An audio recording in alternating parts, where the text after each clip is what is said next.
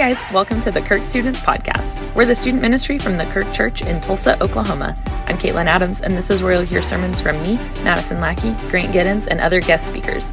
Make sure you subscribe and share with anyone who follows Kirk Students. If you want to know more about us or get in touch, visit us at thekirk.com or follow us on Instagram at Kirk Students. Let's go. Well, Merry Christmas, everyone. We're 3 weeks away, but I think of the whole season as Christmas anyways. I don't know if I'm alone in that. But what is the best part about Christmas? What's everybody's favorite part? Shout it out if you have a favorite part. Family? No school? That's a good part. Jesus, thank you. Gifts, okay. Church events? Jingle Jam?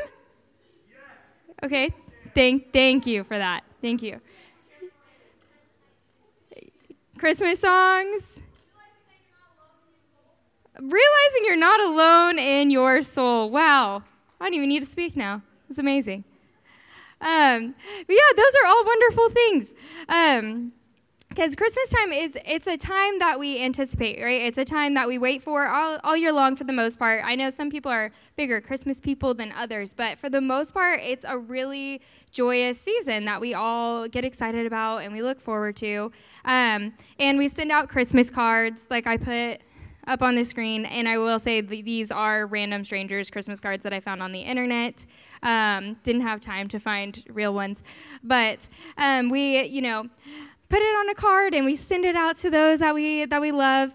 And it's kind of what we want our Christmas to look like, right? We want it to look like a pretty Christmas card that we put in the mail and send to others. And Christmas, although it's joyous and really exciting and it's really fun, it also kind of has these high expectations with a season that has so much anticipation. We have these really high expectations of how it should feel or what it should be like. And that can make it really hard, because what do we do when our expectations of our Christmas season don't align with what's really happening or what's really going on in our lives? We want it to look like this put together Christmas card, but some years it just feels short of that, and it falls short of that. So what do we do when Christmas feels messy? That's what we're going to be talking about tonight with our theme of Messy Christmas, because although we want to feel a lot of joy, sometimes that's not always the mark that we're hitting. So what we're going to do tonight is we are going to break down the Christmas story in Luke, and we're going to pull out some parts that we may not always think about when we're first reading it that are really messy about the Christmas story that we know and love. So we are first going to start in Luke 1, 26 through 30. You'll see it on the screen, and then I will read it out to you guys. So we're going to start in Luke 1, and it said, God sent the angel Gabriel to Nazareth, a town in Galilee, to a virgin pledged to be married to a man named Joseph, a descendant of David. The virgin's name was Mary. The angel went to her and said, Greetings, you who are highly favored. The Lord is with you. Mary was greatly troubled at his words and wondered what kind of greeting this might be. But the angel said to her, Do not be afraid, Mary. You have found favor with God. So, right off the bat here at the beginning of this story, it's really awesome what is happening to Mary. Like, she has found favor with God. God has chosen her to deliver the Messiah, right? Like, what could be a bigger deal than that, honestly? But it says right there in these words in Luke, it says Mary was troubled at his words. She was scared, because although this is like the coolest thing to ever happen to anyone, arguably, it's scary. Because Mary was young. This kind of put Mary in danger. Mary was probably the center of all the town gossip, and Mary's conditions were not ideal. Because it also states in this passage that Mary was engaged to be married to Joseph. She wasn't already married to him. And so I don't think that was probably the expectation that Mary had out of her engagement season in her life. And not to mention how stigmatized that she probably was. For the people in her town that didn't know she was pregnant with the Messiah, or didn't maybe believe that was happening, it was probably a lot of gossip. They had the humanity that we have today, and I can't imagine how she felt in that moment, and kind of what the talk was about and everything that went on throughout that season. And then as the story continues, it keeps getting messier. So we all know she just found out that she was to give birth to the Savior. But then, as we read on in the story, in Luke, we're going to go to Luke 2, 1 through 5. It says, "In those days, Caesar Augustus issued a decree that a census should be taken of the entire Roman world, and everyone went to their town to register. So Joseph also went up from the town of Nazareth to Galilee to Judea, to Bethlehem, the town of David, because he belonged to the house and the line of David. He went there to register with Mary, who was pledged to be married to him and was expecting a child." So a little bit about this piece. I feel like in the past I had just kind of brushed past it when I was reading it. But this says a lot right here. So Caesar Augustus, he issued a census, which we still do today. But today we submit like an online form, or you can mail in an envelope. I did that for the first time when I turned an adult a while back, and it was super annoying. Like, it honestly takes forever. It takes a long time to answer those questions.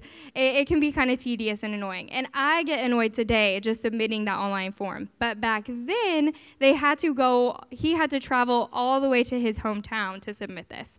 And I looked it up for me, if that was still the process today. If I were to go down to my hometown without a car, because they didn't have cars, obviously, back then, I Google Maps it. It would take me 1 day and 2 hours to walk to my hometown to fill out the census.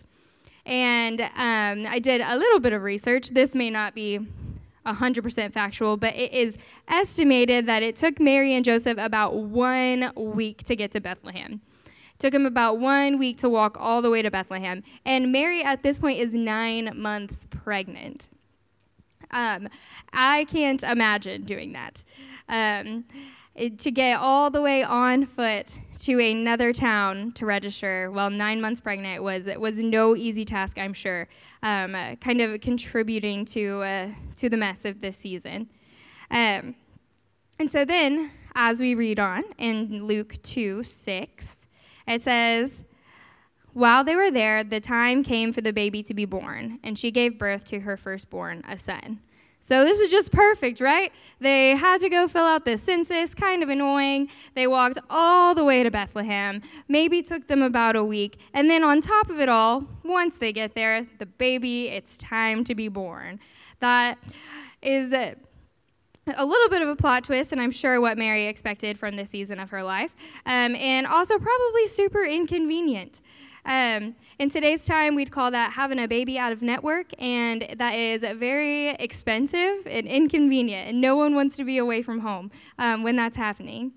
And then we read on to Luke 2:7, and it says, "She wrapped him in cloths and placed him in a manger, because there was no guest room available for them."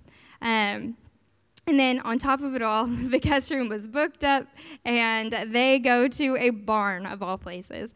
And Jesus takes his first moments in our world in a manger. Not the coziest, not the comfiest place to have a baby or to be born. And with all that saying, I know that we kind of went through the Christmas story and pulled out the negatives, but it's honestly so cool to think about, because through all of that mess and through all that they went through during Jesus' birth, the greatest story of history happened. The greatest gift our world has ever been given and we've ever received happened through all that mess that was happening that day. And so you think that the birth of Jesus, our Savior, our Messiah, could have gone a little smoother, for a king. But the messy journey, I think, is exactly the point, because Jesus came to bring hope to a messy world. Through this mess, we find the most beautiful story ever told, the greatest gift we've ever received. But the hope that Jesus brings us in this mess is a different kind of hope. So if we look at hope from a worldly sense, just a basic definition of hope that I found on the Google Dictionary, the basic definition reads, a feeling of expectation and desire for something good to happen. So, you really hope you did well on that test, or you really hope you got this thing that you auditioned for, or you really hope that you win this tournament and that you get to go on, or just, whatever it is throughout our days, these little things that we hope for.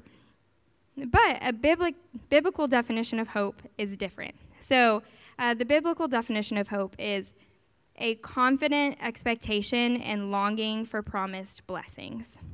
And so the key word here is confidence. The hope we have in Jesus is unwavering. So when we hope in Jesus, we aren't hoping in the changing circumstances of our world, but in an unchanging God. And so when we know that Jesus has came and saved, and that God has goodness in store for us, even when it feels messy right now. So the hope we have in Jesus kind of adds an extra layer. So maybe, you hope that you got that thing that you auditioned for, but we know that even if we don't, God's goodness prevails, and that the goodness that God has for us is better, and we cling to that hope. Or if we didn't do great on that test, we know that God's goodness prevails, and that he's holding us close, and that he still got us, that he hasn't left us or forgotten us yet. The hope we have in Jesus, and the hope that was born in that messy story that day, is so much bigger than what our world could ever give and bring. And that is thrilling to me. My favorite Christmas song and my favorite line is "O Holy Night," and the line when it says, "A thrill of hope." I think it's so cool to look at hope that way in the Christmas story, because it is thrilling. When things feel like it's a mess, when Christmas isn't what you expected it to be or what you wanted it to be, the hope that Jesus brings and the goodness that God has in store for our life, it's still thrilling, because it's still going to happen, because God doesn't change and his promises have never changed. And that is what we get to cling to as Jesus followers, which I just think is so cool and so important to think about. And we learn even more about this type of hope in Romans.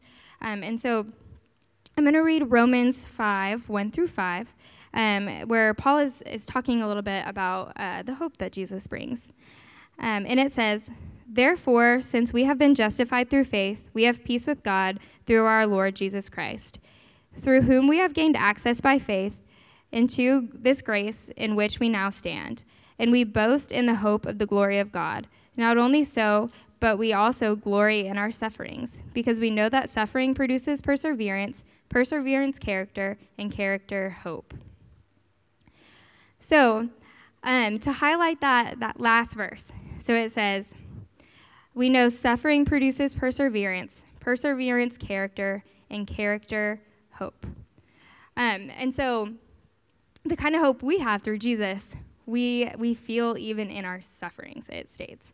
And then it says it'll produce character, and then character hope. But the character that it's talking about is not just some consolation prize for our sufferings. It is becoming more like Jesus. That's the kind of character it's talking about. Through these sufferings, through this mess, that we will become more like Jesus. And then understanding more of God's goodness, even in the mess, because our hope grows when we align ourselves with the best that God wants for our life. And so during small groups today, I really want us to talk about our Christmas season and our joys, and also maybe a little bit of our mess.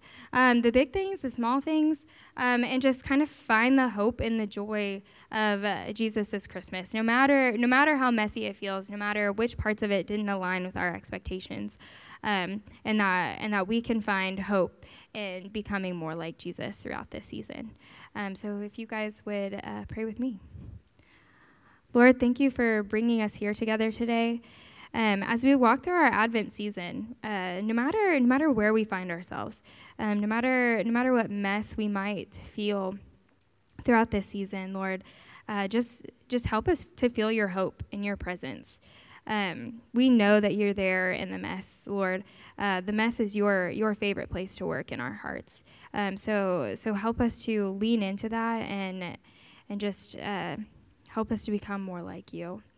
In Jesus' name we pray. Amen.